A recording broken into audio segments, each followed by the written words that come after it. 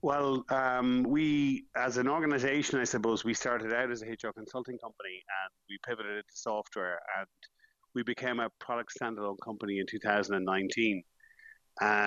Once the actual product could actually stand up on its feet. And that was the first stage for us. And we were lucky, I suppose, in some ways where our product actually enables home working and allows you to manage people from no matter where they are on the planet, basically, at this moment in time, be at home or be it at work. And I suppose when we had always been advocates for remote working, and if anyone doesn't believe me, they can check out Adam Coleman, Disrupt HR, talking about in 2018. So when COVID hit, basically things was very difficult for everybody, and it was very difficult for us as well because we had to speed things up quite a bit.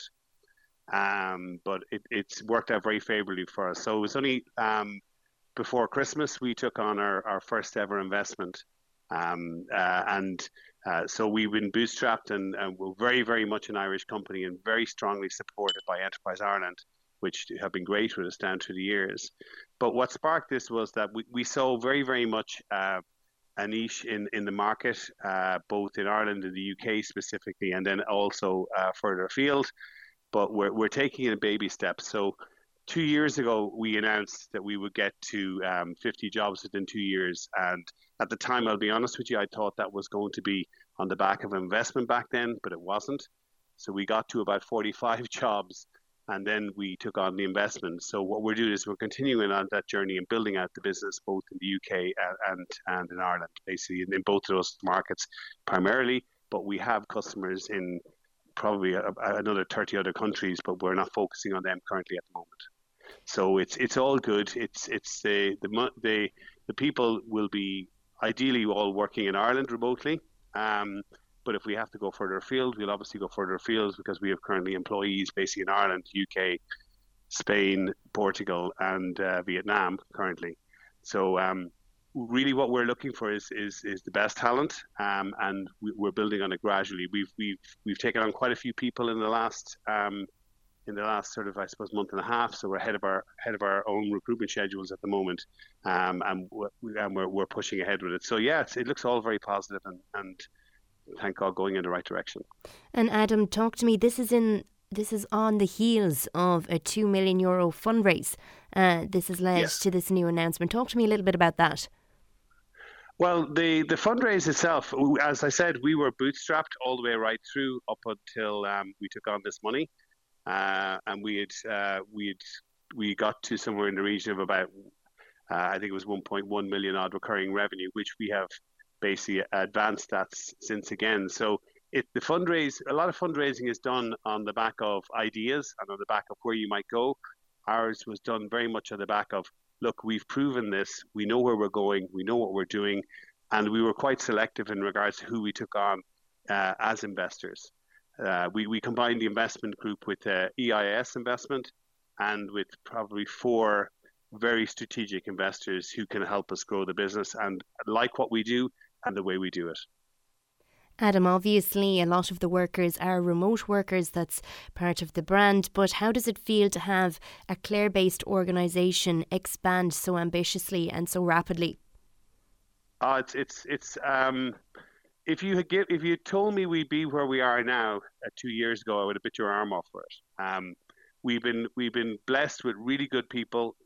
We have an amazing culture in the business, which is really important to us because if people come and join HR Locker, it's not just a job, it's basically a career. We all have very, very much the same vested interests on making this a big success as possible. And also, I suppose, the reason I moved to Clare first in the first instance was to provide a really, really good place for myself and my family to grow up. When we moved here, my kids were 2 and 4. They're now 24 and 21. And Clare for us provided us with an amazing place to bring up our kids. And our initial, I suppose, idea was to have all the jobs in Clare, which would be great, but not possible because just the breadth of talent that we knew by about 2015-16 that we had to really sort of throw it wider than just the county, if you know what I mean, or wider than just a place. So like we're known as very much of talking about, work is no longer a place. We have a video coming out in the next couple of weeks of 26-minute video where we basically documented that work is no longer a place. And also, when I went and I met every single employee across Ireland, the UK, Spain, and Portugal, didn't quite make it to Vietnam, in a camper van, basically proving that work is no longer a place. And more importantly, we were also trying to work out, would the 4-day working week work for us as a company? So that's all fun and games, but it's also proving a point that it can be done by companies. Finally, Adam, where would you like to see HR Locker go in the future? What are the plans that you have in mind? Well, I nailed my flag to the mast, and it's on our website on About Us, on a video. It's only a 2-minute video of where we're going and what we're doing and how we're doing it.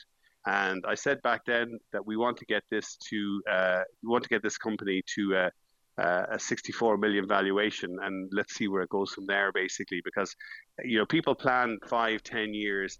We have a 5-year plan, which we spend 20 minutes on. We have a 3-year plan, which we spend probably half a day on, and then we have a 1-year operational plan, which we spend probably about 2 weeks on every year before we actually kick it off. So because everything is changing so quickly, technology is changing, how people work changes, so do our plans and strategies. But I suppose I've nailed my flag to that mast and said that's where we're going to get to within the next 3 to 4 years.